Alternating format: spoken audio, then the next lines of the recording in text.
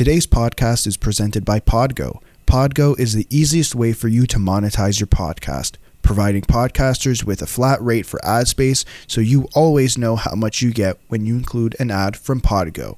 We recently joined as a member and you can too. Apply today to become a member and immediately be connected with advertisers that fit your audience. That's podgo.co at podgo.co. Don't forget to add the 2-on-1 podcast in the How Did You Hear About Podgo section of your application. Now get ready for the rest of the episode. Lads, we are back. Still here. Hello, guys. Yes, we are. Playoffs still happening. It's the first round. Still, we could have an elimination today. Two. Yes. It's Washington's playing as well, right? Yeah. We could have a pair of eliminations today, and the Leafs and Habs are only a 1-1 piece. So this podcast could be outdated by the time it's released. When do we ask Syria to play Gloria? We could probably get copyrighted for that. We probably would. I don't think they're going to play Gloria today in St. Louis anyway, but we'll talk about that a little later in the show. We're going to open with – we're not even going to talk about F1 because Monaco sucks. It is the worst track. Nothing happened. I know. It's like an historic track, but it's like, the overtaking it's just not there. A spectacle, lots of money, it looks sick, it produces the worst racing ever because there is no racing. There's no overtaking. I wonder when the cars get a little bit smaller with the new regulations, how that changes. It's going to be like the NHL with the smaller goalie pads. And that should not happen. Stop taking away from the goaltenders. It's ridiculous. Have some respect, goddammit. They're forcing to bring back the hybrid stand-up goalies. Get out of here. That's out. Okay, well, we'll get it out the way to start. Leafs Habs, they're tied 1-1 in the series. And you know what I was thinking last night when I was watching the game? First off, it's really weird to think right now, if you compare the Leafs and the Habs, technically, their identity is actually really mixed if you look at the history of the team. Just a little thing I was thinking of. It's like the Leafs have always been the more hard-nosed or the blue-collar team, and I almost said the Nordiques. And the Habs have always been the more finesse team, but in this playoff series, it's actually very much the opposite. I don't know. That was just a bit of history thinking I was looking at last night. Because my mind was other way because I didn't want to focus on that game because it sucked for Montreal. Right. We're going to cover both game 1 and 2 today because I think we've done it for every other series, so we'll do it. So We'll start with game 1. And I think the first thing we need to mention is get well soon.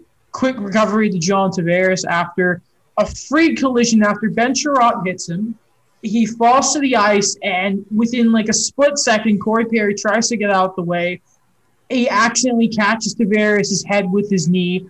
Tavares is stretchered off the ice. I'm sure everyone has seen the replay, considering it has been replayed to hell everywhere. It's been kind of disgusting. I'm sure people have all seen the covers in publications throughout Canada. I guess we should mention it to start.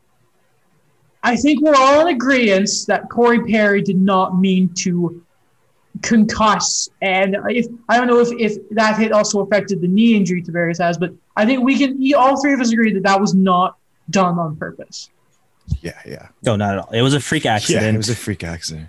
Mm-hmm. I mean, I'm not gonna lie. I was very upset in the moment. I don't think there was a single fan who was not upset in the moment.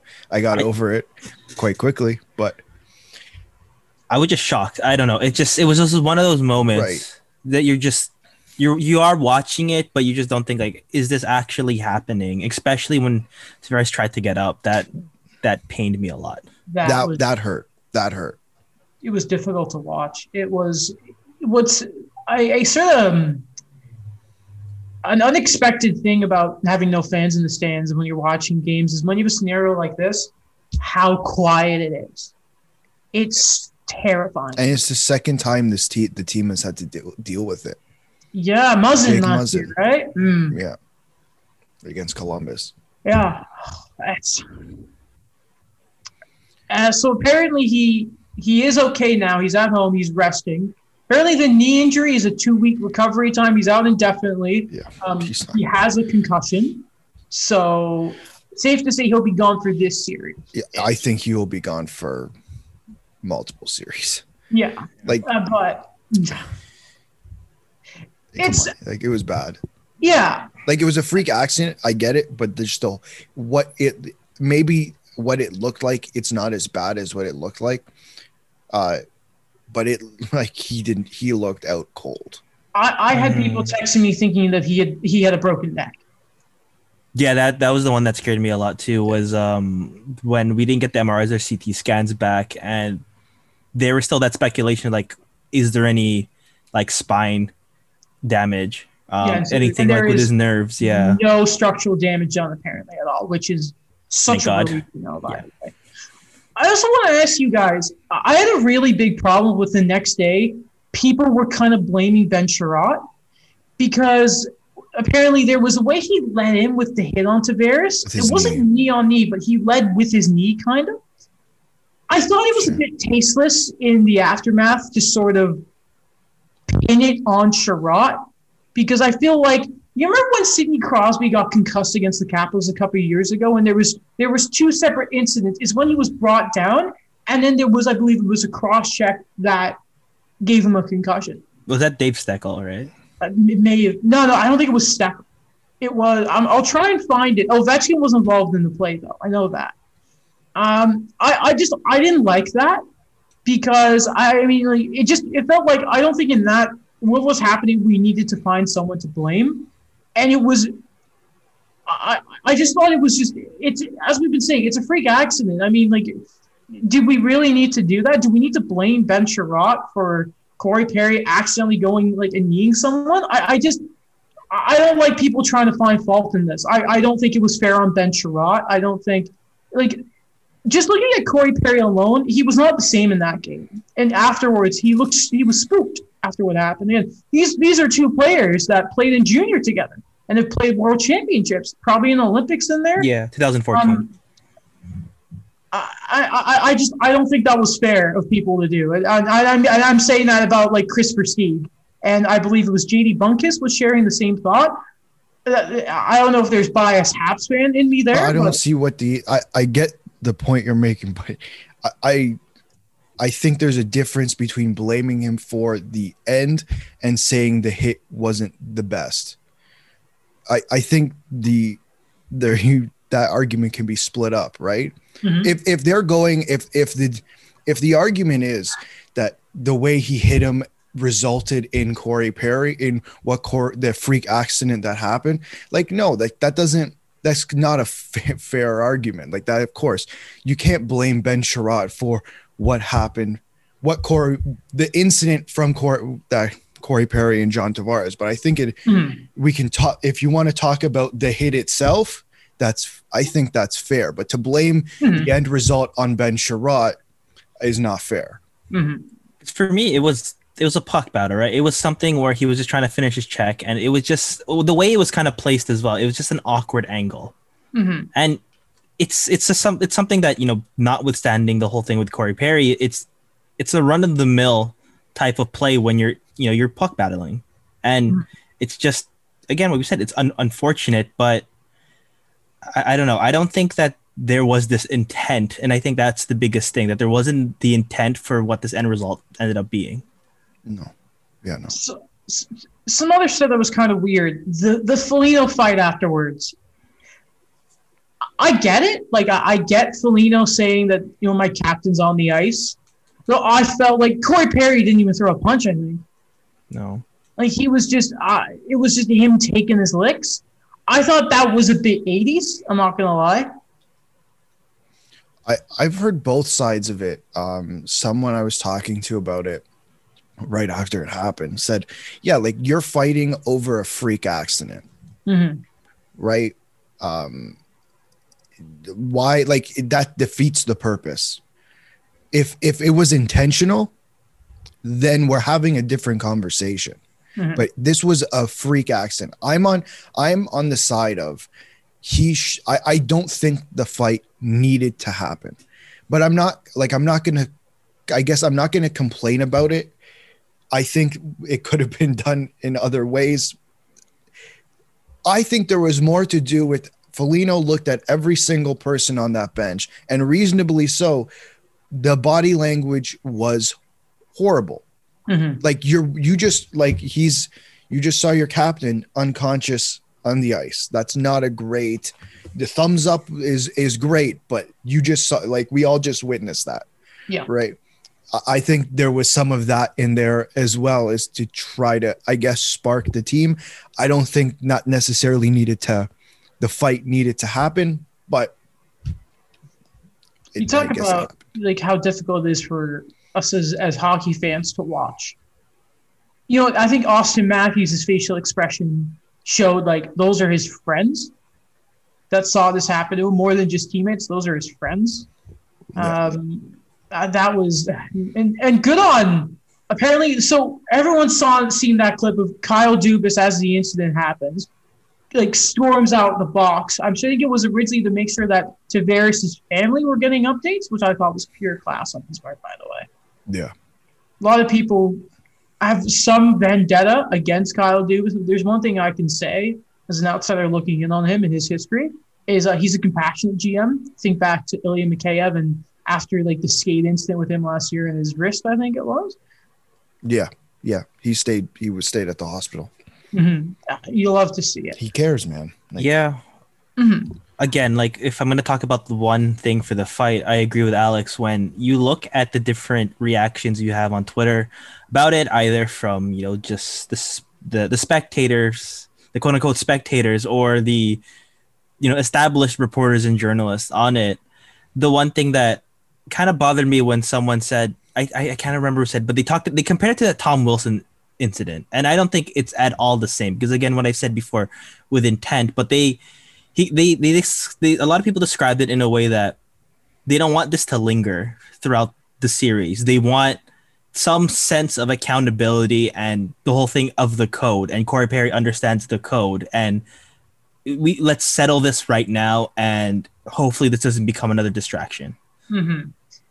I don't think it did. I know Simmons was going after Perry later in the game, but I think that was more just who they Perry are, playing the playoffs, and just right. I think Perry himself said that was just me playing my game, aka stirring the pot, which was fun. Fun to see Corey Perry still play playoff Corey Perry. I don't know if he'll address next game. He doesn't like that. And finishing off, just talking about game one, is I think you could very much say afterwards. It was, even to start before the Tavares stuff, you could very much see it was Montreal trying to keep the game very, very tight. They were finishing their checks. And it was also at the same time, we do have to acknowledge that Leafs team after the incident were shaken up. They very much are. Though I don't want people completely taking the win away from Montreal, because I think after they settled down, especially in the second period, I thought the Leafs had a lot of really good looks, especially Matthews and Nylander. Holy crap.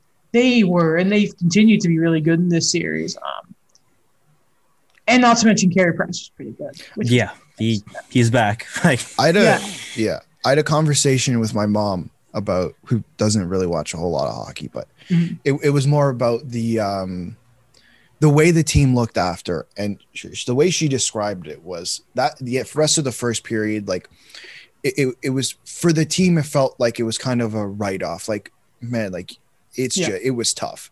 The second period they came out, my mom said she thinks when they got in there that the leaders in that room probably stepped up, and it built the team up. But by the third period, she thinks that everything started to sink in. And then you can kind of get that from the quotes afterwards. Like, clearly they all were wondering what was going on with John Tavares. And I don't want, let me be clear, I don't want to take the win away from Montreal. I think Montreal played a very good game, and I think they probably deserve to win that game. Like, but I just think in this case, this was lingering the rest of the game. Yeah. I think the last thing, like, on game, because we want to spend game two because that's the most recent one. 2 notes: the Price save on Mitch Marner. Hello there. And holy crap, Paul Byron. I didn't see that coming. I don't know. That was another thing. I'm like, did that just happen? Rewind to last show when it was like, so who do you take out? And Daniel was like, Paul Byron. And what did I say to you, Daniel? What did I say? Penalty killer. Fat. Yes. He said, like, sorry, I told you. He's like, I don't want to say I told you so, but I told you so. Yeah. It was, I thought that was Ovechkin for a second. I thought, like, left-handed Ovechkin? What's this, from Ottawa? Oh, my Lord. That was, honestly, I think that was the nicest Habs goal I've ever seen. Maybe really? TK against, like, Boston is up there just for the energy, but, like, on his knees, still getting the shot away, the way he kept the puck, like, hold of it, you when Sandin brought him down. Holy crap. But then, like, all this good feeling from Montreal goes out the way last night. And I thought the first period in both game, guys, I thought it was kind of the same way. It was Montreal trying to keep it tight. I thought it was an even first period, but I thought definitely the longer it went on, the more the Leafs were able to open up the game. And then in the second or third, I hate in the playoffs complaining about officiating because it's the same every year. But holy cow, I like Gallagher getting that cross check fine, but are we ignoring the butt end of the stick he got at the exact same time? And by the way, was it the holding call on Zach Hyman in the first? What the hell was that? We're going to talk about this later. But like the fines that some coaches are going to be getting soon. And Jesper Kotkaniemi was asked last night, so all those penalties, he's like, I want to see something, but I can't. It's not like if those calls also Montreal got them, they weren't going to score on the power play anyways because they can't. But like every year, I don't know why we are continued to be surprised by the lack of consistency of playoff officiating. But it is so infuriating. I thought the microphone thing, that would have opened everything up. Oh, of course, no, come on. Did we call it Mike Gate? No. Mike that Gate. Sounds like I'm saying Mike Jaguar Gate, but no, MIC Gate. Yeah. I don't know who that is. Okay. Sounds like someone who's banned from the show. For like the next week and a half. No. I mean, yeah, the officiating has not been great. Not just in this series. Like we'll get to it later, but there are plenty of coaches who are having their say on this. Right. I haven't been paying much attention to Carolina, Nashville because, Nashville. But apparently Carolina have just been getting jobbed all series when it comes to power plays and such. But, yeah, it was mentioned on the headlines, but we'll talk about it later. And let's talk about this, right? That was the worst challenge I have ever seen in my life. Yeah, I didn't get it. I don't know. When it happened, I'm like, what am I watching? So I was watching it with Mike last night on FaceTime, and I saw Marc Bergevin pointing to the TV screen in the box. So I'm like, okay, I see what he's seeing, right? Because it looks like Joe Thornton's stick does come down when you look at it from the top. But in every other angle they showed on television, I did not understand where he was coming from. It was, first off, you knew the moment that you got that image, it was going to be meme worthy. And I've seen some pretty good ones today. There were the Leo DiCaprio meme where they're pointing back at each other. Yeah, they did it for Kadri too. I remember with like Leaf fans watching the Colorado game. But like, listen, the GM, and by the way, like, let's make it clear, he did not call down to the bench and say, challenge this. That's in that very moment a GM saying, hey there, this is happening, my team, I'm unhappy. Look at Pierre Dorian throwing his drink across the room a couple months ago. That's him in the moment. It's much different. Like, laugh at the GM all you want, and it was kind of funny to cut back to Dubas, and he was laughing at it. That was pretty good. The fact that the video coach, and Ducharme confirmed afterwards, it was my final call, but apparently everyone on the bench apparently had agreed that they should have challenged it, including Sean Burke, because apparently they think that Thornton had contact on Carey Price's stick. Now, the way I interpret goaltender interference is if there is contact that prevents the goaltender from making the save. The fact that Carey Price did not react to said contact should have spoke volumes. And they asked him afterwards, like 3 different times, Carey, was that interference? He was just like, I don't know. I haven't seen the replay of it. If your goalie And we know how Carey Price is. If Carey Price is not saying a damn thing about this content, especially when your team has just killed off 2 straight power plays or just are in the process of killing, and that would the initial penalty in Montreal for delay of game for the challenge was their 3rd straight penalty having to kill. I thought that was such a rookie coaching error. I don't know what they were trying to get there. It was ridiculous. No hyperbole, the worst coach's challenge I've ever seen. I liked your tweet last night. I've lost what little hope I had for Dominic Ducharme. Oh, I thought that was already gone 2 weeks ago. It's just but after game 1, I'm like, okay, we can do it. There was that glimmer. He shuffled the lines, and it was complete garbage. As soon as you texted me that he shuffled the lines, I started laughing. I'm like, I can't believe. You know what? Because I was looking out for it in game 1. I'm like, okay, let's see if he pulls this off. Because knowing Ducharme, I was expecting it. Yeah, and see, that's the thing is I had faith again after game 1, especially, and then going to game 2, it was like, all right, Evans is gone. Let's go get Suzuki in there. I mean, Kotkaniemi. Right. And like, I did move Kotkaniemi up in the line shuffles, but whatever. We can talk about line changes after, because let's see if he makes any more for tomorrow's. Not tomorrow? Do they play tomorrow? Yeah. Yeah. Mm-hmm. And then the day after, because it's a back-to-back, right? Yes. I hate hockey. Are we seeing different goalies in the back-to-back? Probably. For Toronto, at least. That game, if it's Freddie Anderson, Montreal have to win that game. They have to win. Which one? Game 3? If there is a game where Freddie Anderson plays. That would be like game 4, right? Cannot afford to lose. Anyway, we'll talk about that in a second. The line changes were complete crap. But before that is really what's really cool about looking at the Leafs winning this is I didn't know much about Foligno playing center. First off, he won 81% of the draws, which Montreal very much had a control in the faceoff dot game 1. Game 2, the Habs completely just blew the pooch, and guys like Matthews and that really stepped up, including Foligno, I think it was 81%, something like that. And Alex, what I really like is last year when they made the super line against Columbus, it just made Nylander play center. We know that's not really an amazing option. No. But character win for Tavares, and at the same time, Nick Foligno comes in, plays a really important role that you knew with Tavares out, they needed to fill that second line center. Yeah. And it freaking worked. It did work. And I think the way Foligno plays, for the most part, he does play on the wing. And I know in the past he's played center, but I think he can play center if need be. Yes, I'd rather have John Tavares playing center. Or I'd take Nick Foligno over playing center, over Galchenyuk, over Kerfoot, over Engvall, over any of the other options that we have. They have. I would still take Nick Foligno playing center. And last night, I think it did work out for the team. I was pretty surprised at first because when Tavares went down, we did see a lot of Alex Kerfoot in game 1. And it did not look good. It didn't work. And I was just kind of thinking, are they going to roll with that again and just stack his wingers? Kerfoot had a really good game too as well. Last night, yeah. Yeah, he did. I think in the role, that when he's put back in the role he's already been the whole year, he's good. Also, I had a note on the series. It was so the power play is still crap on both ends. And then I almost tweeted, but I didn't because I knew it was going to bite me in the butt. And it did. Good thing I didn't do it, though.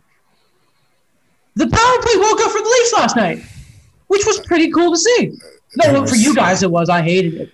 Yeah, I mean, I'm glad it I don't remember the last time the team – I think I saw a tweet last night. It was back in March where the team had scored 2 goals on the power play. Mm-hmm. So it's been a while. Oh, yeah. A big part of it stemmed from the fact, Daniel, that the Habs were only respecting Austin Matthews' shot, and then the bone crusher Rasmus Sandin, the shooting threat. Can we say it? Go. Enter Sandman. No. I don't know how many times I've seen the link to that in our various group chats over the past. Oh my gosh, yes. I the group chat, Instagram. Daniel's put it everywhere. I'm putting it everywhere. I am riding with that. That is I don't know. That's what I'm going to take from the series for now. Enter Sandman? Yes. Sure. I just love it. You know what's Pop a really culture good song? reference. Perfect. Kid Cudi, Pursuit of Happiness. I'm not a big pop music guy, Yeah. but that song is Great song. amazing. The Habs have like their playoff trailer hype up video with it. It's really, really good. You should all check that out. I actually want to say this for game 1, Yeah. but because the whole thing is the Tavares thing is the most important. But I just loved that the Leafs came out with Babel O'Reilly. Huh? When? Say that again? It was like one of the previews where it was Babel O'Reilly playing, and then I think James Myrtle also said like, yes, perfect choice. Oh, I'm trying to remember. Is that a song? Yeah. Oh. I don't remember what. Bravo. Oh, okay. I don't know what to say about that. Okay. I don't know what you're talking about. We'll play it after. Like, okay. not in this recording because we don't have the licensing for it, but Because money. in our free time. Yeah. I still don't like that national anthems are copyrighted. That's Are they? Yeah, so I love watching a few Twitch streams right there, and there's audio cut out of some of them when they play in that. Don't ask why I'm watching anything of a national anthem. It's a meme, right? That is news to me. Yeah, and apparently some of them can get cut for copyright, like Finland's like that. Russia, of course, is Russia. Anyway, though, Game 3 and 4 will be in Montreal. It will you be fun. outside the Bell Center? I mean, technically you already are, but are you going to be physically close to the Bell Center? No, I'll be pacing at home, extremely nervous. Mm-hmm. Again, if they lose, like, first off, I think it is a win for Montreal that they're going home tied 1-1. Not a lot of people thought that was going to happen. I don't think a lot of people thought that they would win a game. So, again, you're not in trouble until you lose at home, especially if you're the underdog. And that's not me saying the Leafs are in trouble. Please, people, don't take that out of context. But the Habs, this series is technically going the best they could have, to be honest. It's just they mentally gave up after the second period, I thought. They really did. And we'll see what happens in Game 3 or 4. Because, the Habs are going to try and keep it tight. The Leafs are going to do their thing. I don't know. We'll see what happens now, but I think Carey Price is still playing well, by the way. Even like last night, I don't know if you can blame any of those goals on him. Like, he's still wicked. He's cracking the puck well, and that is just... Oh, wow, he broke his stick at practice. He must be bad now. How dumb was that, by the way? Pumped up. Well, no, it was the other way around, too. What? Ron McLean called it a tantrum twice on the broadcast. Yeah, I did. I heard that. What are you going on about? So no respect. No respect. Anything else you guys want to talk about with this series? Yeah, I don't remember the name of the other outlet, but shame on the Toronto side. Just everything. Yeah. Everything. Yeah. I had goodness. So I didn't believe I saw it in the morning. I was working downtown. And I saw it when I woke up. And I'm like, okay, I don't believe that this was actually the front cover. So they still I don't know what the technical word is for these things, but the boxes that have the newspaper, you put the 25 cents in, you open yeah. I don't know what they're called, but I'm calling them newspaper boxes. So around the corner from the job site I was working at, they actually have them out there. One of them is for the Toronto Sun. So I just walked by it, and that was it. I was still in awe of this is what you woke up, or you went to bed the night before and said, this is what we're putting on the front page the next morning. May I say that you had a classic news moment, by the way, Alex? Why? Because that's the first, I don't know, when you cut out all the social media stuff, that's the first time that was the first time of the day you saw it. No, I saw it in the morning. I saw it in the morning, but I didn't think it was real. Oh, okay, got it. I thought that was fake. Was the other one? Was it the Journal de Montréal? I think so. You sent it to me. I didn't actually know that was a thing until you sent it to me. Let me find it. I want to double check it that it is the Journal, because I currently have an article up from the Journal that, and this is not the cover of the newspaper, but it is a web article and the front headline picture is of Tavares being held up by members of the medical staff. That's the picture they used from the Sun for the Sun. Okay, so, and what's really funny, it's just this one's it's a different angle, but it's basically the same picture.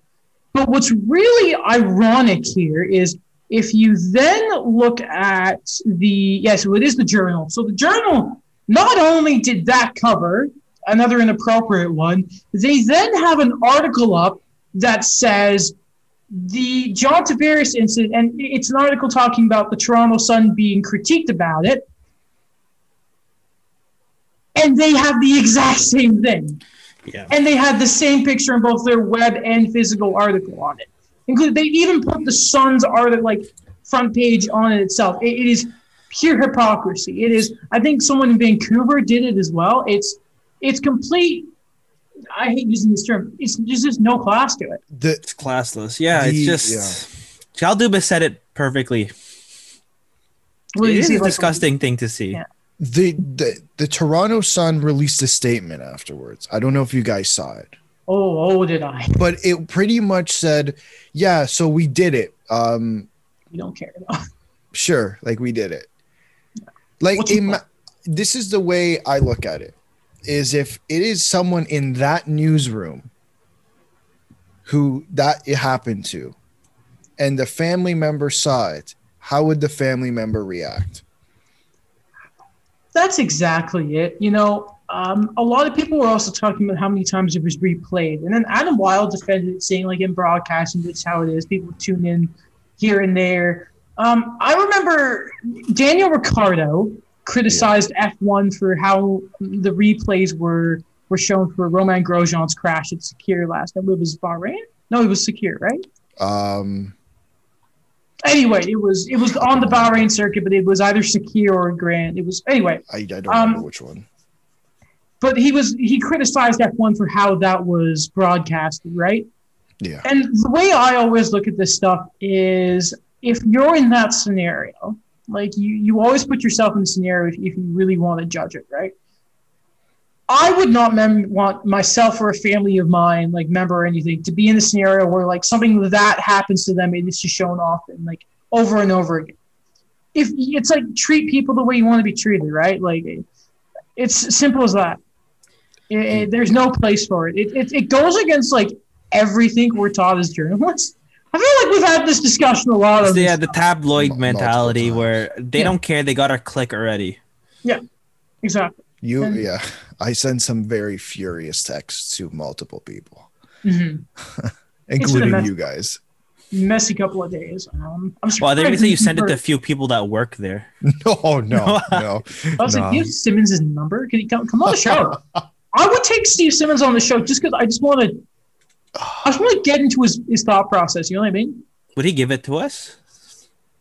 First episode? I don't know. Maybe this is going to be a far-ranging Let's make it clear, we are not fans of Steve Simmons. Just so people get that clear. If you got this far into the podcast, any episode.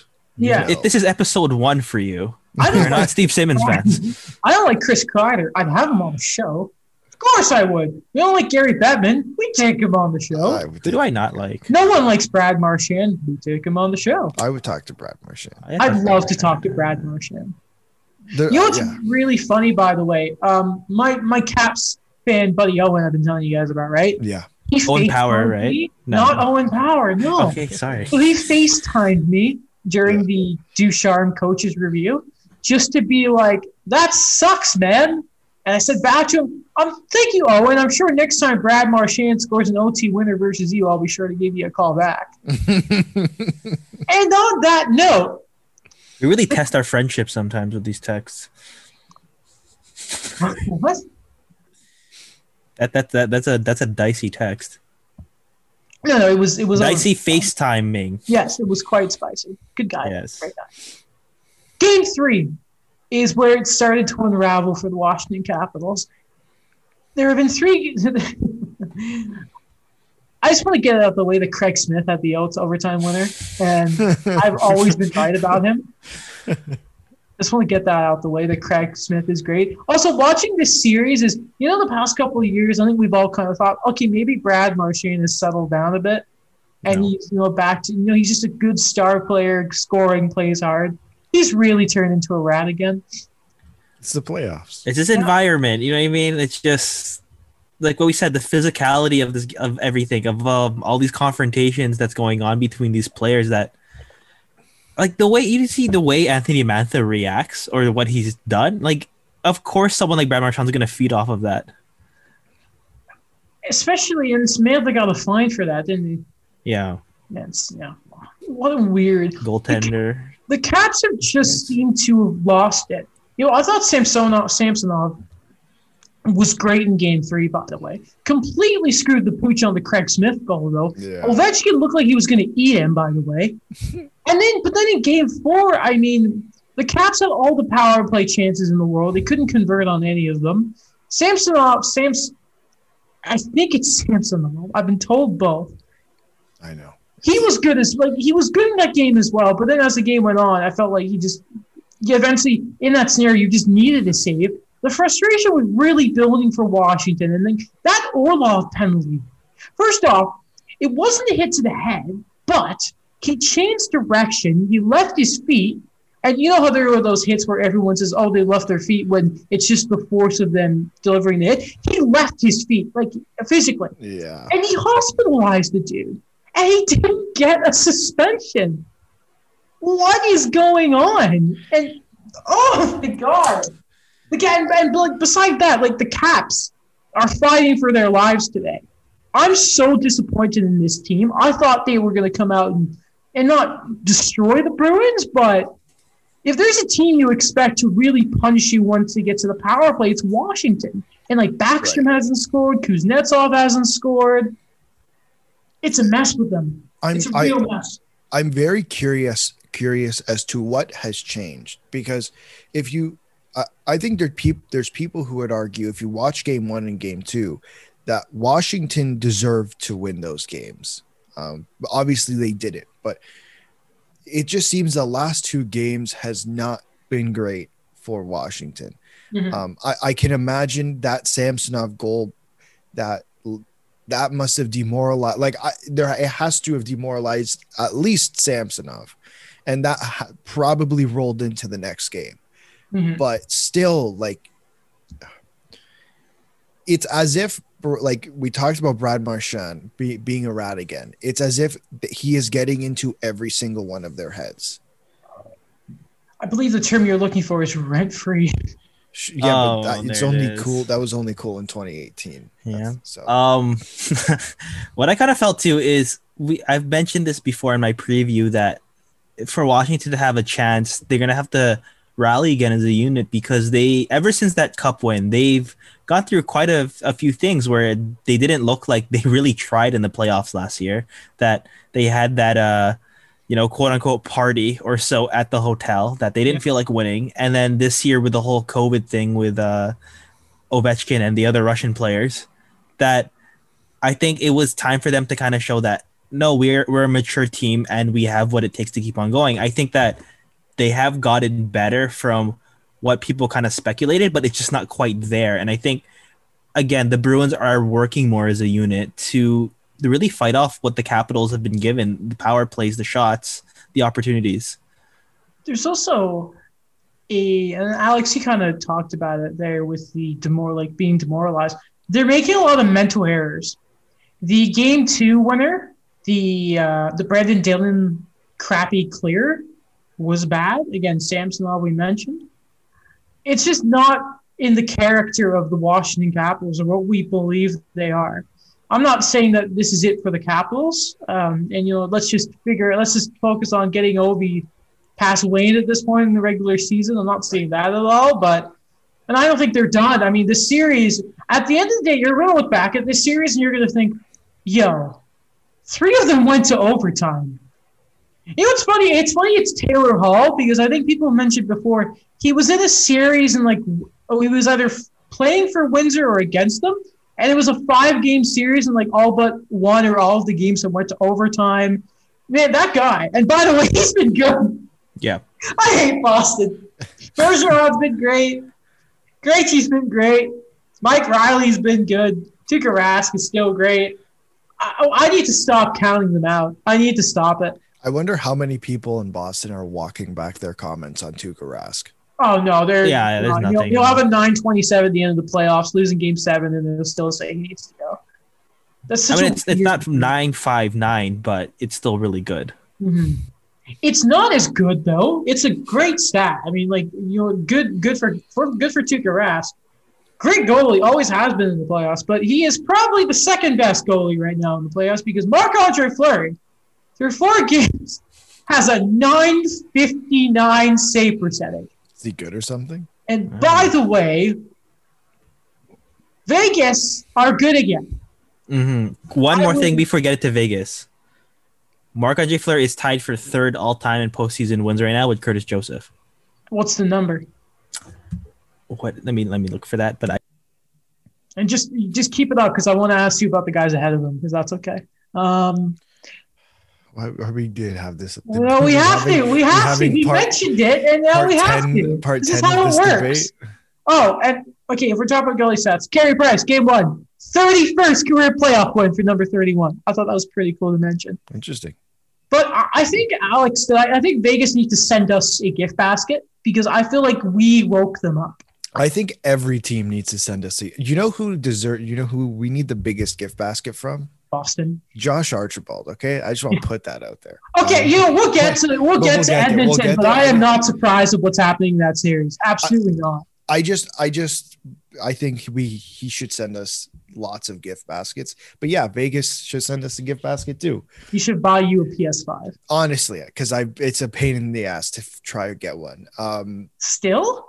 I don't know. I haven't really tried recently, but the beginning was an absolute nightmare. I forgot who it was. I think it was Conan O'Brien. But remember when Joe Biden said anybody who wants it will get both vaccines? Yeah.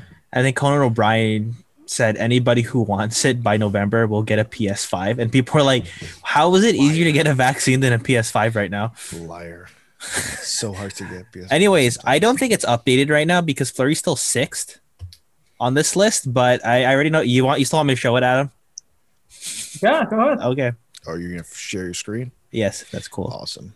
Because Adam should wants be able to see it. All right. We already know. Okay, so Marc-Andre Fleury. Right now, it has him as 84. Yeah, they got to work on that. Belfour is 88. Yeah, same with Billy Smith. Grant Fuhr, 92. Martin Brodeur, 113. Oh, 151. Wait, is it wins or shutouts? Oh, these are wins. That's wins. And wow, 151 for Patrick Waugh. So if you hit shutouts, it should work.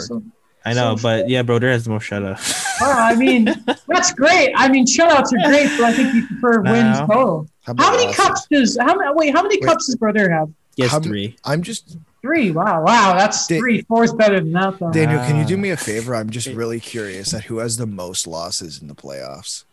Okay. Most playoff losses. I'm just curious. Isn't it? Because I mean, it's like virtue, isn't it? No, just Daniel, scroll up and then hit L. Hit L. Yeah. Okay. It'll sort it by Oh, we're waiting for it. Why does it refresh? That's so. Okay, Daniel, why do you have 6 up? It is also that is kind of disappointing.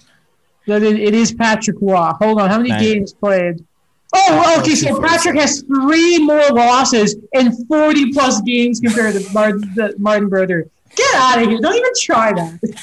Best goalie of all time. Also on the Minnesota front, Daniel, it's on Zach Parise watch now because Marcus Johansson unfortunately suffered a broken arm.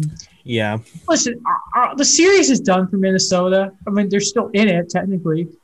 I don't know if Parise is gonna do much, but this could very well be the last stretch we see of Zach Parise in Minnesota. Which is insane for me. I don't know what they're gonna do. They still have 5 seasons at $7.5 million, and towards the end of the season, he was He was playing the 4th line, and then he had 6 consecutive games as a healthy scratch. Mm-hmm. I actually don't know what they're gonna do. They'll figure it out. Because they have to re-sign everybody soon. Yeah, they'll figure it out. I'm sure Seattle will take a few assets. I'd like to say too, because I really believe this may very well be the end for the Wild's amazing run, by the way. But there's so much more hope in Minnesota that it's not like it was before, where they talked about. Hold on. Before you do the post, wait for them to get eliminated. I know, but I'm like, whatever happens. They're like, the progress continues. That's a fair point, because in previous years, when they squeak into the playoffs and then get eliminated in the first round, we don't talk about it. Okay, what's the future for this team? And there just be all these questions.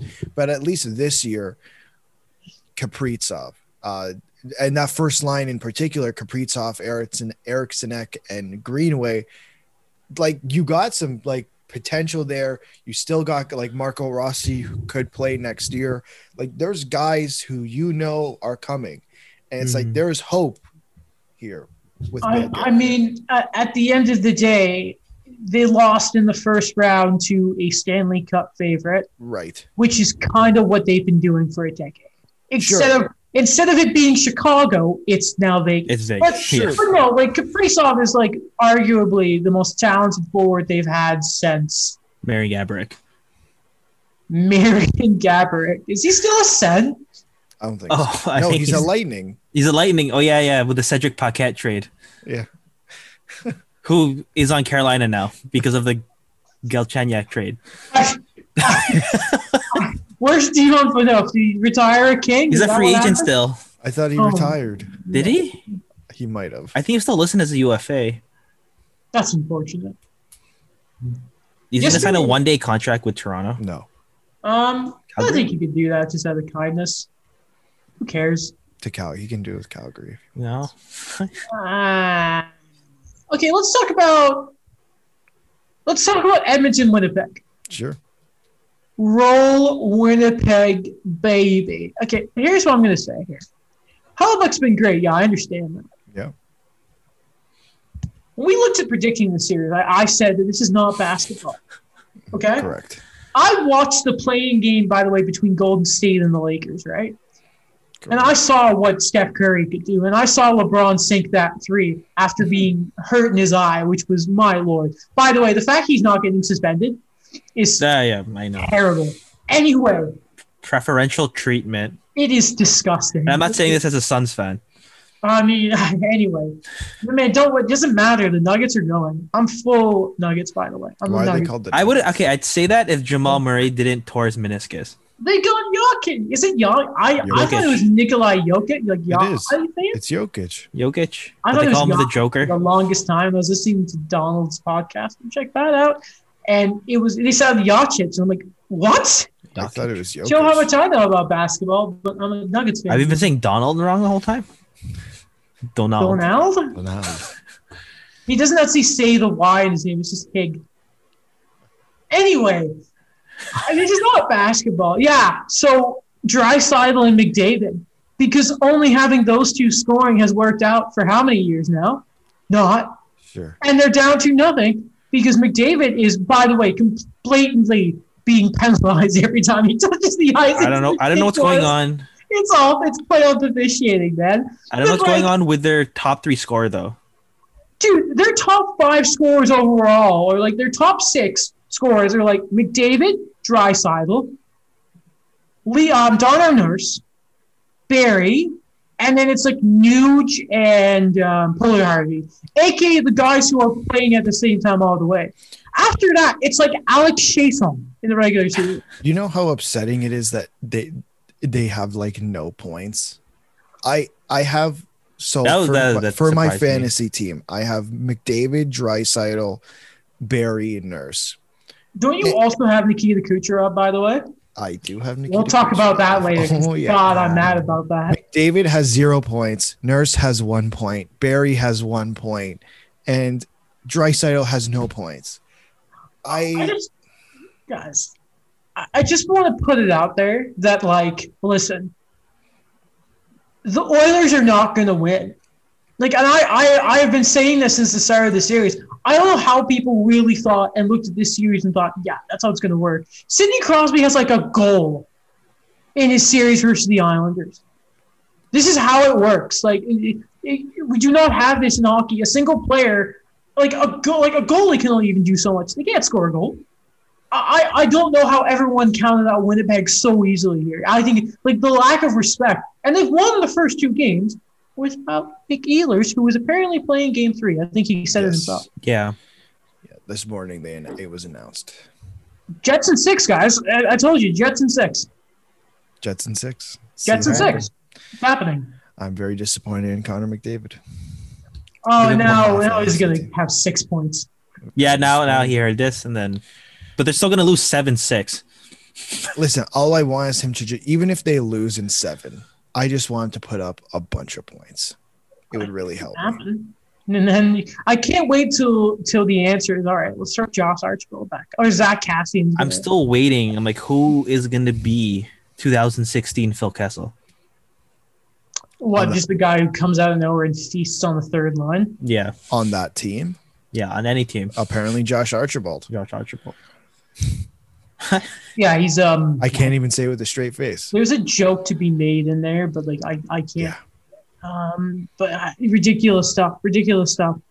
Game 3, I'm excited for it. Not really, but Colorado, St. Louis. Actually, no. We'll go there a little later. Okay. So Game 3 between Tampa Bay and Florida.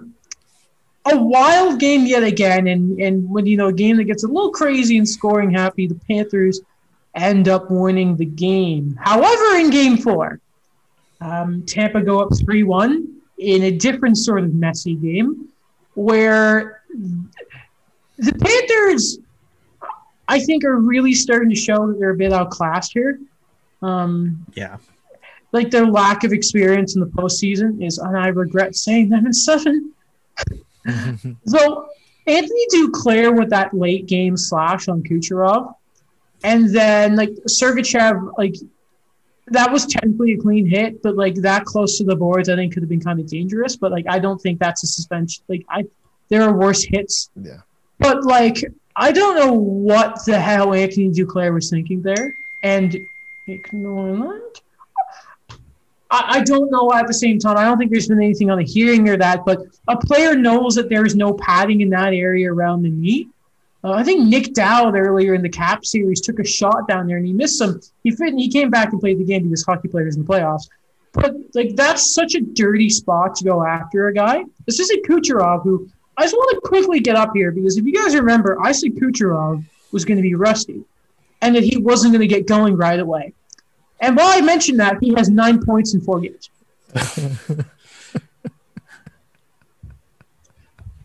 Just because. Give it a good job. So I have this tweet here. This is from Joe Smith. He writes for The Athletic. Nothing coming from player safety on anything from Lightning Panthers Game 4, including Duclair slash on Nikita Kucherov. Which, by the way, Kucherov had made the pass. Like, he didn't have the puck. It was completely unnecessary. I didn't even realize where he hit him at first. I think it was it not just was, but I mean, it was a frustration move.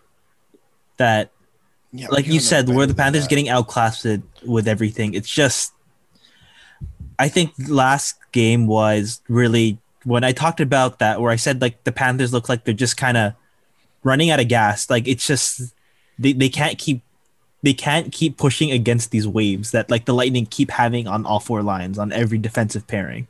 I think there's a difference between knowing that you're being outclassed and crossing the line. Because I think when you know you're being outclassed, maybe you'll finish a check harder than you have to or something like that.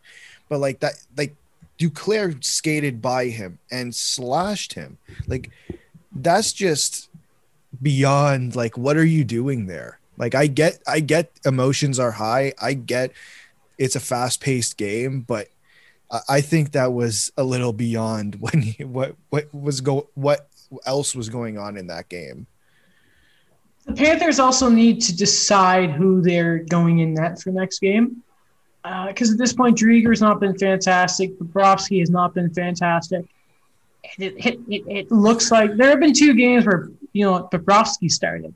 Now Drieger's in. Drieger starts. Now Bobrovsky's in. There's no consistency. And Spencer Knight was apparently practicing, so that's happening.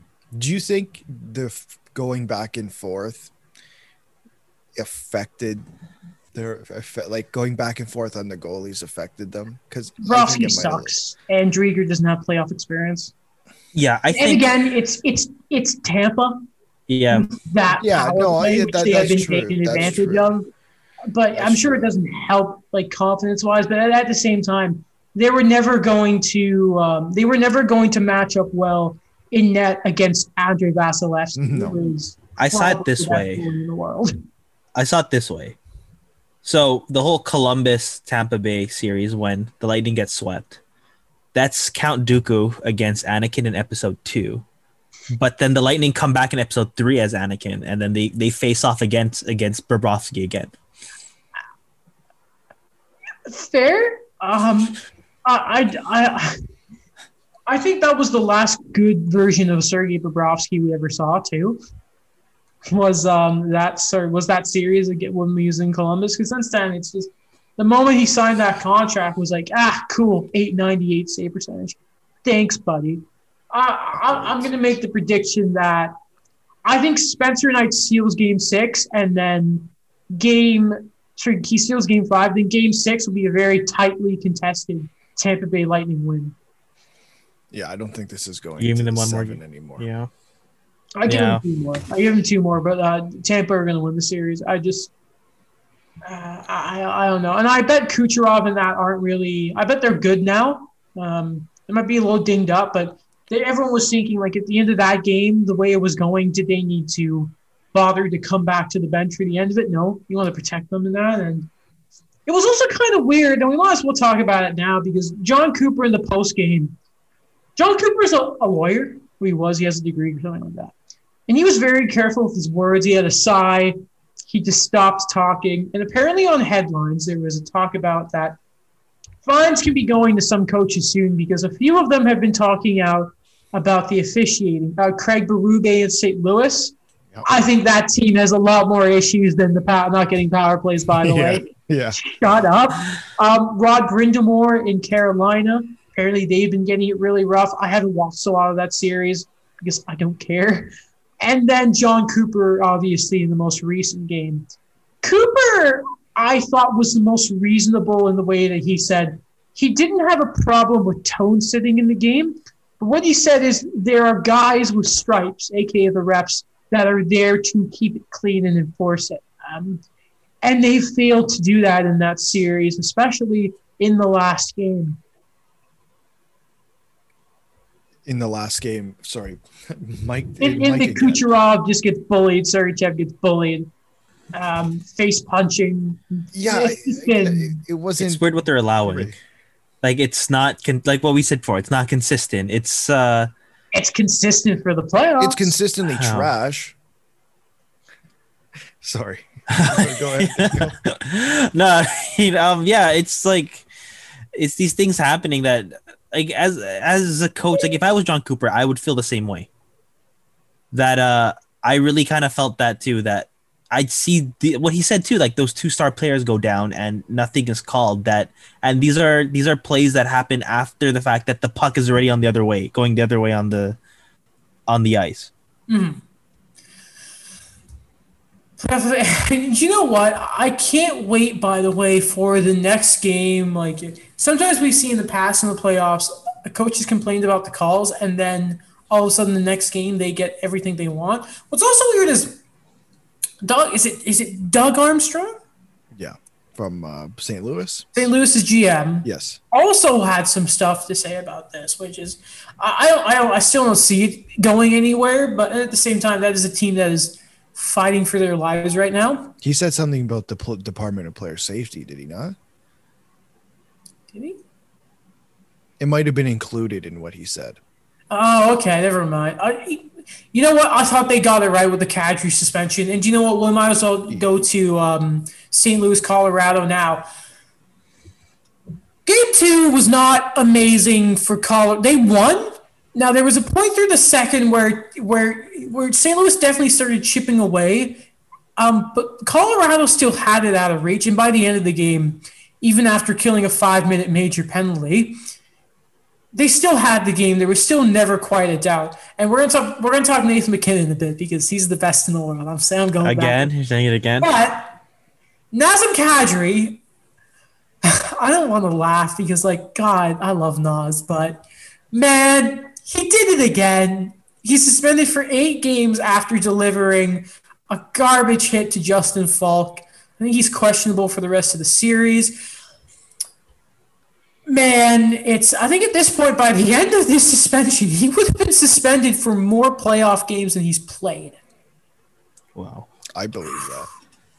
Was it like 61%, I believe? It's Around something there. nuts like Yeah. that. It's not great for him. And he was doing so well, too. He was so good in the playoffs last year for Colorado. Wasn't suspended. And then it's just he throws that hit. And he catches him right in the head. Like, that's the prototypical, like, no questions asked. That guy's out of there. Like, he had time to say, I'm not going to hit him in the head. And he still did it. It was 3-1. You didn't need to deliver that hit. And also, like, yeah, Justin, that was like the shooting motion. He couldn't get out of there. No, it was – he knew exactly where he was going there. It was – this is exactly why he got traded. And, like, listen, we all know that the Leafs lost the trade because Barry just didn't work. He wasn't a fit, right? He wasn't a fit with Babcock, yeah. It was the right move simply from what we see here. It just simply is. You can't you can't have your second line center, and I guess in the later year, you can't have your third line center do something like that. Like, in the most important time of the year, you cannot pull that off. No.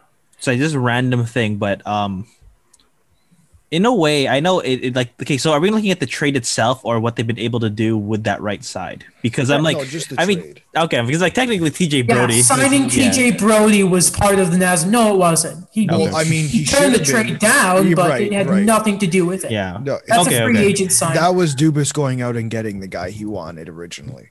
Yeah. Okay, so for me, what I kind of felt is, I don't know, it's another thing where I really felt like he worked this out of his game for Kadri, that I really felt that for me, it was like, okay, it was the Boston effect that he's seen them so many times.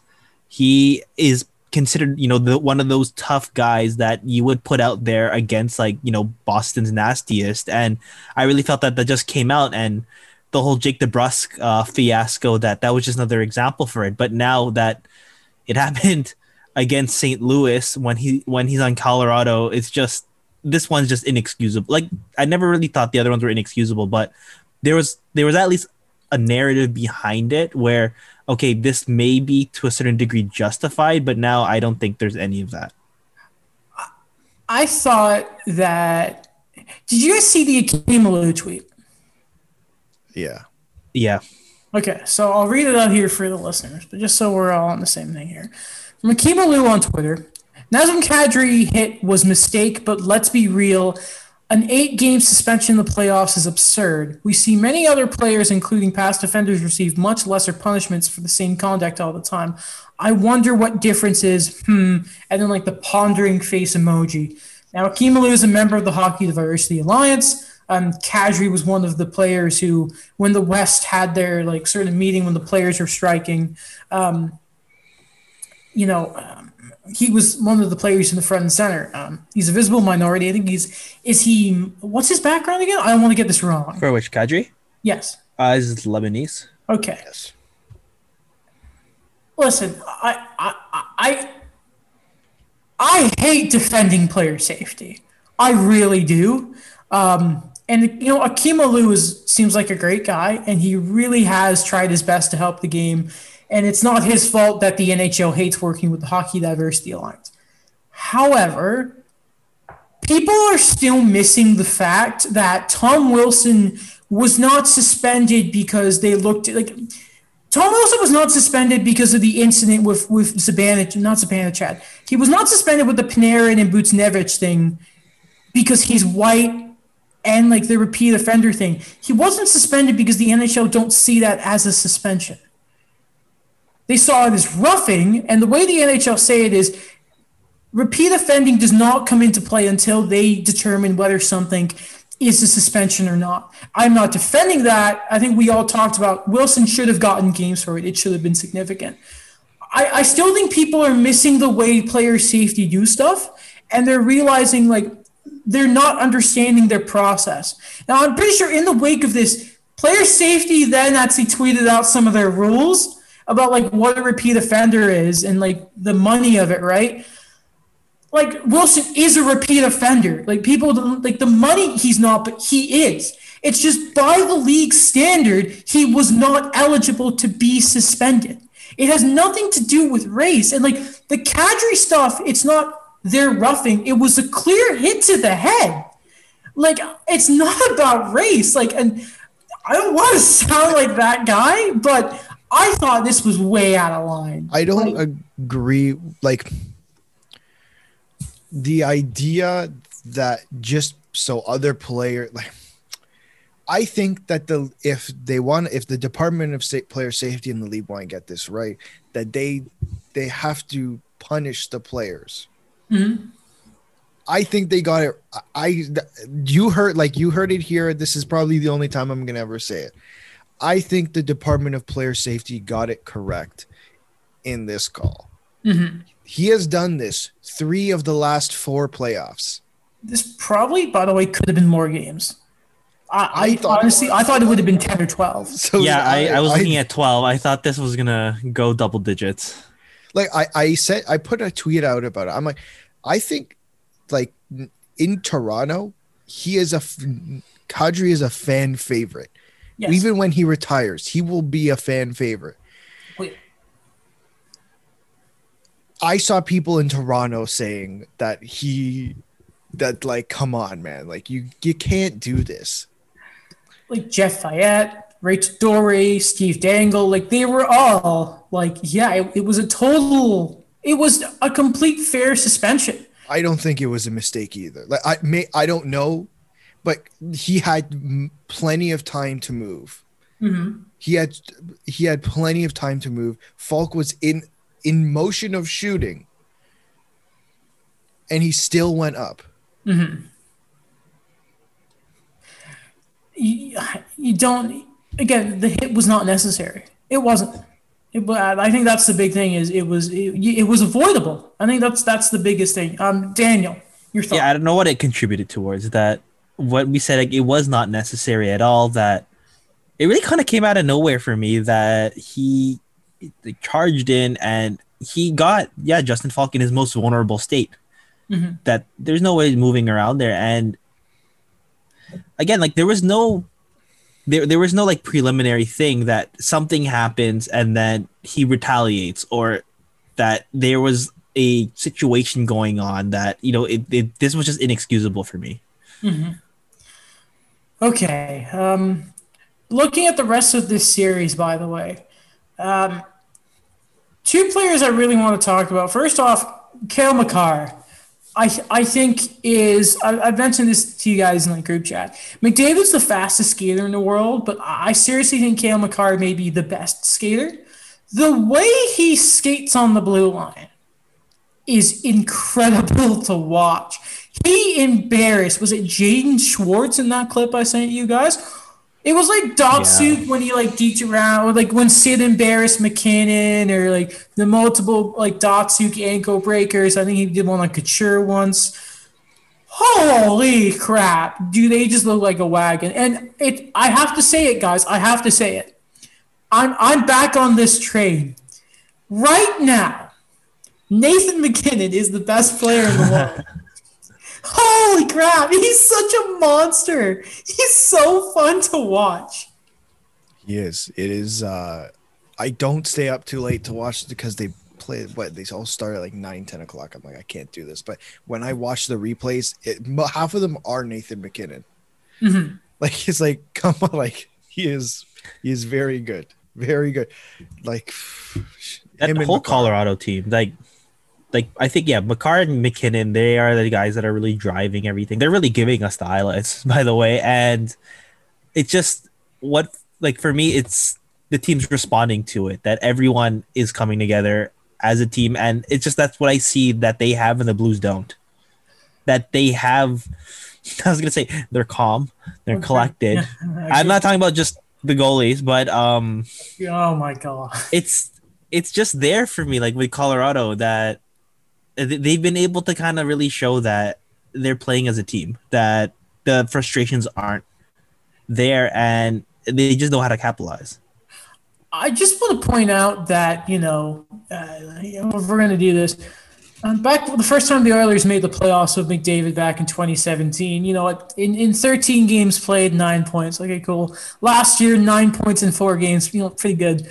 Couldn't get his team past the play-in round. That's cool. Oh, come on! You don't. No. You made the argument at the beginning. One player can't do everything. You can't do that. And you know what? I just want to point out here that in 19 playoff games, Connor McDavid has 18 points. Not even a point per game. What a loser! Doesn't even have one this playoff. Oh my God! Nathan McKinnon holy crap!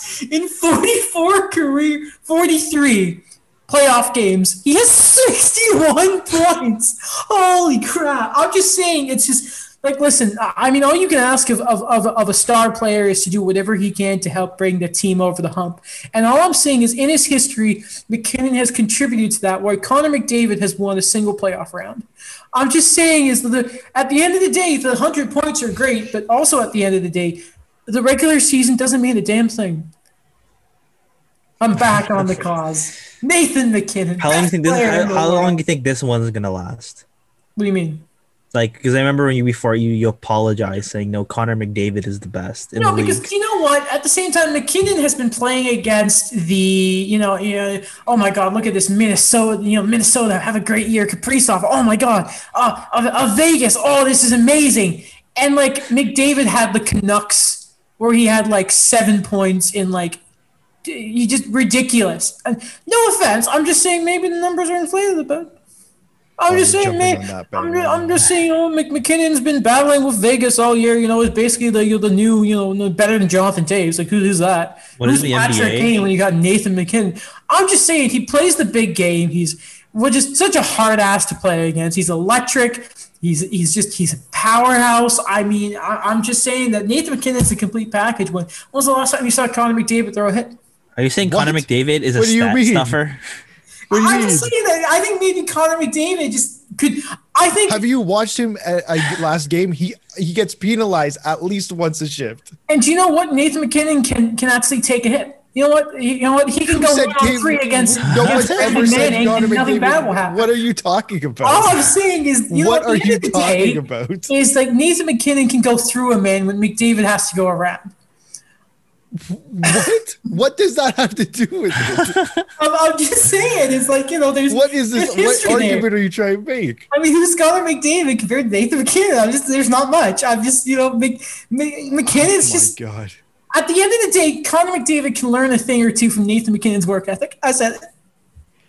Do you watch him? Like, I've seen him throw more elbows than anybody else. Okay, yeah. And half of them to where he's very cocking in his head. Yeah, because he gets penalized everything. I understand the frustration towards Connor McDavid. And that's another thing. McKinnon is disciplined. Oh my God. Oh, okay. This is too good. Like, oh my God. Best player in the world. I love him so much. He's just so fun to watch. It makes staying up till 1 o'clock to finish a game that much more worth it. Yeah. Oh, and by the way, the Blues are getting swept, right? Yeah. Yeah. Okay. Good. But we're playing Gloria regardless. No, we're not. It's an overrated song anyway. No, we're not. No, that's why there's the it's just so ironic. Wow. All right, well, listeners, be sure to look out for Gloria on one of our social media platforms. Probably yours. Probably Daniel putting it on the Instagram story or something. Yeah, like who's ever doing the Instagram stuff lately? Great job, guys. I mean, sure. Did you just compliment yourself? Did you just compliment yourself? It's like laughing at your own joke. That's like thinking Connor McDavid plays the game hard when all he does is play fast. Oh. He said it. Oh my. Okay. At least McKinnon back checks. Oh my God. Oh my lord! Oh lord! I hope all of Edmonton goes after you. So Pitt, come at me. I don't care. Make the playoffs. Win a round. Win a round. What do you mean? It's all right. Win a round. Those are the only one he's won. Okay, the Sharks. Remember when Martin Jones was good? I don't. It's been so long. Anyway, let's talk about Carolina Nashville. I'm going to say it. I am not qualified to talk about this series because I don't think I've watched more than 5 minutes of it. I know that Nashville are winning, and they had a real barn burner loss against Duchesne, and you were wicked goal in double OT, by the way. I did see that. Also, I forgot because it's been so long. Nashville's crowd is still so fun to watch. Yeah, you suck. It's all your fault. It's got to be kind of weird to be like Nedeljkovic. There's so much longer. You suck. Really, just say Alex. I don't know. Nedeljkovic. That's too much, man. Too much for a chant. But not Alex. No. It's not nice. I don't like that. No, that's just no. You can't. That one hurts. No. That doesn't work. I don't know. It's too long. It hurts I don't know. Me. How Alex is wait. Well, hold on. So Nedeljkovic, there's a problem. Nedeljkovic, and you think Alex is too long? No, you have to stretch it. Well, Pesci. No, I'm talking to Daniel. Talking to Daniel. Oh, for me, I don't know. Like, I feel like with chances, like it has to be accurate, but like there's a certain limit to it because if it goes too long, then you lose the like the secrecy of it. Rhymers and he's Rhymer. Because it's 2 syllables. Like is there any stall? Stall! No, that's you know what? No. He's been good. He's scoring like every game though. Eric's not Eric Staal. 8% of the puck control. I love him so much. Though, do you guys have anything to say about this series? Because I'm just waiting for Carolina to finish it up. Honestly, I think it's been great. Nashville rallied because they looked really lethargic the first 2 games, and they've been able to do things. I think that we compliment Carolina a lot based on the depth, based on just how likable they are, and for us, the way the Nashville narrative's been the whole year, I just kind of expected Carolina to sweep them. But the fact that they're fighting back and Matt Duchene is back in the headlines, that things look like they're picking up a bit more on Nashville. But still, I think Carolina in 6. 6? I think I had Carolina in 5. If I'm correct, I still think that is. I thought Nashville would squeak one out, but at the end of the day, I'm very high on Carolina. I do think if they want, like, they can make a run. And I don't think Nashville is much competition for the team. Jordan Staal. Sebastian Aho. What was I call him? Seb. Good friend of mine. Seb. Okay. That could be the chant, Aho. Aho. Yeah. Aho. Offer sheet. He signed it. No, he can't finish. See, there's another part of it. Anyway, last series, Pittsburgh, New York. I was flabbergasted that Barry Trotz went back to Varlamov for Game 3 because he had another high glove, barely move flinch situation. And I thought, that's it. And by the way, that Nassau crowd is incredible. I forgot how much fun they are. Pittsburgh took Game 3. By the way, Malkin coming back was really good in that game. Too bad at Game 4. He lost his temper again. And the Islanders really, really got to Pittsburgh. A real butt kicking to the Penguins. They're not Emperor Penguins. They're like the little weird penguins. That's what they were after that. Who were the weird penguins? I don't know. The ones from Madagascar. Wait, the ones who are like secret agents? Wait, what are they again?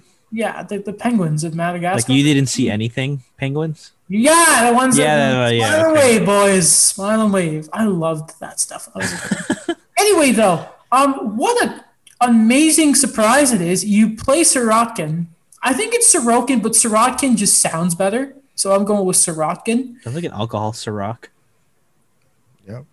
Is that what goes through your mind? Is that the no, there's a joke to be made, but I'm not going there. Yeah, almost Chicago Blackhawk Ilya Sorokin. Yes.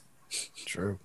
But anyway, massive win. Is this going 7?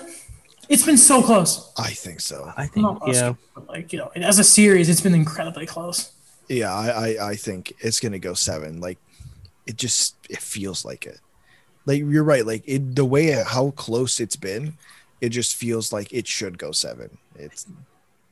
You know what this reminds me of? Because every time we talk about the Islanders is, they don't have Anders Lee, but they still have that system and they've adjusted. I think the Penguins are a lot better than who they were 2 years ago when they got swept by the Islanders. But at the same time, like, okay, I'm going to use another pop culture reference. I've used a lot of those today, by the way. In T2, like Judgment Day for Terminator, like the second Terminator guy who's actually the bad guy now, and like Arnold Schwarzenegger's the good guy. Okay, yeah. Like the Islanders are like that second Terminator. Like, and I forgot, like, is it T200? And they just how he adjusts. He's like a body shifter, or like a shapeshifter. Like that's how the Islanders are. They're just adjusting to everything the Penguins are giving to them. I remember that they had their quote unquote nuclear line in a way when they put Malkin and Crosby on the power play, and it didn't work. Like, they adjusted to arguably what may have been some of our Varlamov's mistakes, but I feel like the Islanders are just that team. Like, they're a pain. Isn't that? But they can't go away. Isn't that what the Islanders do best though? Adjust, like, their coach. What's big for them as well, I think a big part of how they won the last game is Barzal woke up. It'd be nice if he could learn to shoot, because my Lord, that crowd was giving it to him to shoot the puck. They were like back-to-back plays. He had golden chances and he passed. And then like Ryan Pulock just had a clean blast and it trickled through. And it was the funniest thing ever. But like Barzal, Josh Bailey scored again. Eberle was huge. It's the big thing with the Islanders is when they get the chances from their big guys, they got to convert on them. And they have been. Meanwhile, like, Sid's been quiet. So they've kept Sid down again. And at this point, it's does history repeat itself with that series a couple of years ago, or does Sid wake up? I think Sid wakes up. I hope Sid wakes up. Yeah. I hope he doesn't beat them because my bracket is at stake. But you took the Islanders. Yeah, because man, the Islanders always win around. Like, they're good. They're probably one of the more consistent teams over the past couple of years. It's they had a terrible end to the year. Who cares? They went around. I think it's because they're not flashy. That's the thing about them. It's just that people don't give them the respect because these moves are pretty good that they make, but they're just not flashy moves. Didn't they make the conference finals last year? Yeah, and then no one's talking about them. It was just like, who cared? Well, I mean, like, because like we did make fun of them for like their cap situation, and then it's just like doesn't affect them in the season. They're good. Oh, wow, Sorokin's just showed up and he's good, whatever. I have a fun fact, by the way.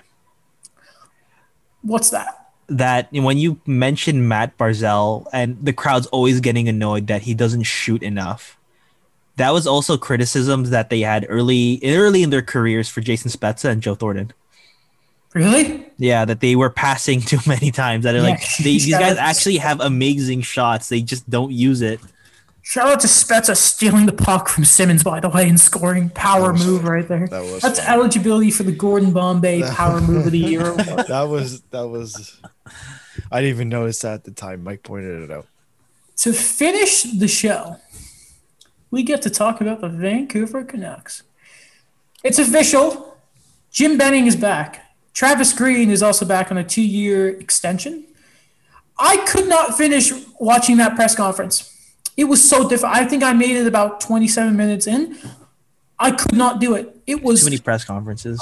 It's not even that. It's just Jim Benning is just. I'm kind of like this. He's so awkward to listen to sometimes.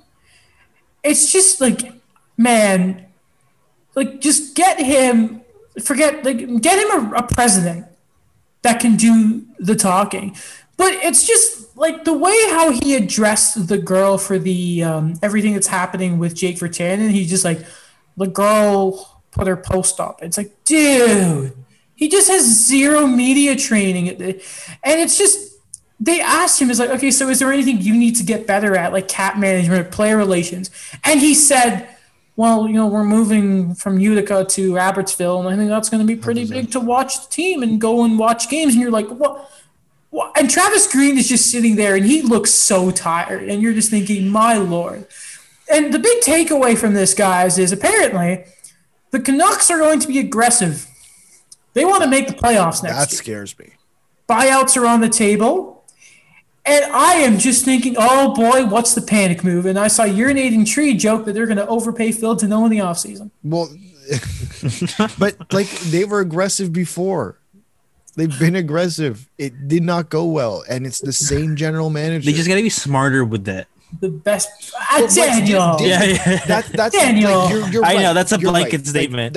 They should be smarter with it. But there's how many changes have been made in that front office? None. Like, not many. The Judd Brackett's gone. Like, right? What? How have you seen the philosophy? Has the philosophy with Jim Benning changed so that on July 1st or whatever the equivalent is this year, that he does not go out and sign Brandon Sutter for 5 years or 4 years? Say that like, one. You know what I mean? Like, yeah. Is there a philosophy change? Well, considering he apparently hasn't talked to Alex Edler yet, no. They are still very patient with people, apparently. They take things Edler's going to Calgary. Get out. No, I'm kidding. It's just a funny thing where how many of them went to Calgary last year? Listen, I feel like the thing when you have a discussion and for a show like this, we want to try and look at both sides of the ice here, right? And I feel like with the Canucks, we are overwhelmingly negative. Yes. Justifiably so. Right. So Elliot Friedman was talking about how apparently the Canucks back in the day when they would players would sign for less, they were taken care of. And he sort of talked about maybe the Sedin's coming on board can maybe something can be part of that to look at what's going on with the organization. So I'm kind of wondering if you bring the Sedins in for a player sort of relations type role, I think that could help. That's the only positive I could think of all this. Well, I'm not going to lie. I think there's one other positive. What's that? They brought back Travis Green. That is true, yes. I think that's probably the bit for me. For me, it is the biggest positive out of all of this. Like, there are other coaches out there that they can go get, but I think the players in that room, and they've said it themselves, they really like Travis Green. Mm-hmm. And I think to keep him here, he's a good coach. We've seen what he can do. Like, he did take this team a couple steps further last year than what we expected. Yes. Making that playoff series against Vegas somewhat enjoyable. Right? The term is concerning, though. I will say that. It's a very show me term. You know what I mean? Where I don't think he deserved that. He show you the roster he has. I think that's very much of because if they don't make it next year, Jim's gone. Like that. The vibe that we're getting, that has to be it. I'm curious. I wonder what Jim Benning's right because his contract was up this year or next year. I believe it was this year. So I wonder how long that his contract looks like and how that affected what Travis Green's contract looks like as well. Listen, if they need to buy it out, I mean, they've spent enough money down their roster at the wrong places. I don't think they should really mind getting rid of the GM. That is true. They could just not do anything, and it's an improvement. Benning was talking about, we need more offense down the lineup. It's something really interesting.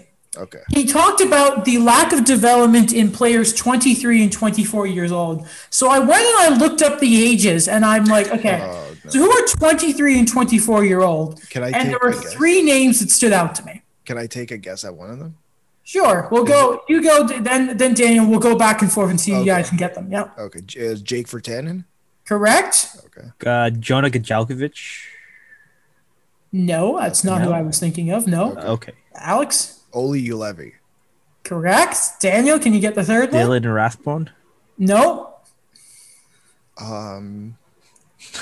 I would going have said off the grid? Adam Gaudette, but he's obviously not on the It team. was Adam Gaudette. Ah, I had a okay. back look. He is in that age range. Oh, And I thought that was hilarious to look at. Was I far off? It was, yeah. I mean, Yeah. Okay. Alex had all three. You Okay. were. Alex was you were- kind of hitting them out the thing. You were fouling it off. you win some, you lose some. I think it's like I was thinking 2014, 2015 draft. You were Datsuk and Alex was Nathan McKinnon. Like, you're good, but Okay, no, thank you. you're You know, that's Connor a compliment. McDavid. Thank you. You're Connor McDavid. You're Oh. really, really, really good. But you were just a bit off the mark to be Okay. that 5-2 player. There's no physicality or defense. Connor McDavid's not a big game player. You're a real teammate, like 100 points. I think that just means he's not passing the ball. Oh, come on. He still would have been like top 5 without his goals. He's passing the puck. That's like Wayne. Like, if you take away Gretzky's goals, he's still the all-time leading scorer It's because disgusting. he's just not real. And that's the thing with there's the similarities, but physicality belonging to Gretzky's. What are you talking about? I mean, I'm just saying, like, Peter Forsberg, was the more complete player in taking over games. I think we're seeing the next generation What are of you Colorado on? players not getting the respect they are compared to Edmonton. No one's not giving it. Like, Mark Messier is good, but like he doesn't have any sort of funny bones in his body. You know, No, what have you seen the Lay's chips Wait, commercials? wait. No, they're terrible. And Larry Z not was Stone giving Cold credit? Steve Austin. Who's Hold the not- cookie over your head, Mark. Don't be a Who's- sourpuss. Who's not giving credit to Nathan McKinnon? Everyone. That is not true. That is just. I know people not keep talking true. about Paul Coffey, but not Cale Makar. Exactly. I mean, do you see the way that guy skates? I mean, like, man. And with that, Okay, we back will to- finish oh, the God. show We're done. by looking at the games today and giving our prediction. I won't lie, I missed the Vancouver Canucks games a lot, guys. Really? That's- I really wish that they just kept playing. I know, right? And just never stop. Okay, first off. Yeah. Carolina, Nashville. Carolina up 2-1. I'm taking Carolina. I am also taking Carolina. Yes. I'll say 4-2. 4-2. Do you want to throw a score in there, Alex? 3-1. I say 6-2. Wow. Okay. Boston with a pair, Svechnikov with 1, Stahl gets 1, Dougie Hamilton has some stuff. I'm saying Colorado are going to finish the sweep off today. Get your brooms out, lads. Nathan McKinnon will have a 2-point night. I'll say Only 2 6-1. points. Only 2. Because he'll know when the game is over, and he won't try to embarrass them. Like how Connor McDavid saw that the Canucks season was done and just kept pushing so he'd get 100 points so he can brag about it like a total... He said he didn't care. No. All right. I would actually like to change my. He's such a liar. He's such a liar. Oh, don't mind me. I'm on the cuffs of greatness here. I'm not a real teammate. I'm gonna change my prediction for Colorado. Okay. So they're gonna win 6-1, but we're finally gonna see a Jordan Binnington fight. I really hope so. In the third Because- Of period. course, I think Bennington's in your head. When they're Is he? down 4-1. Okay, he is.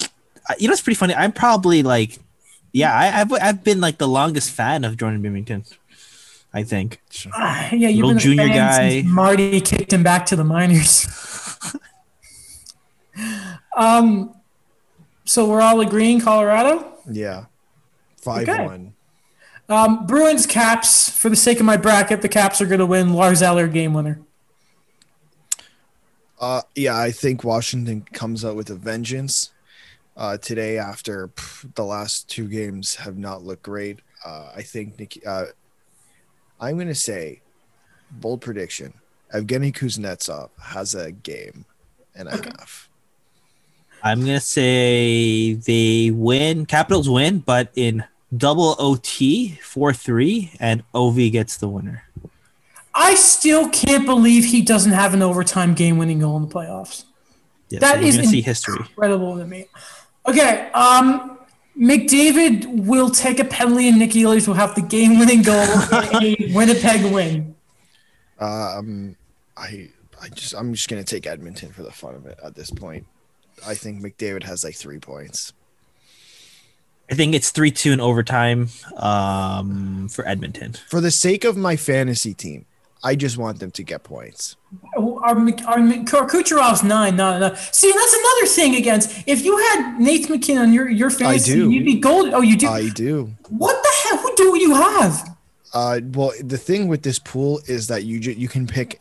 Everyone can pick any player they want to. See, and McKinnon's letting you. Sorry, and McDavid is letting you down right now because he's not performing.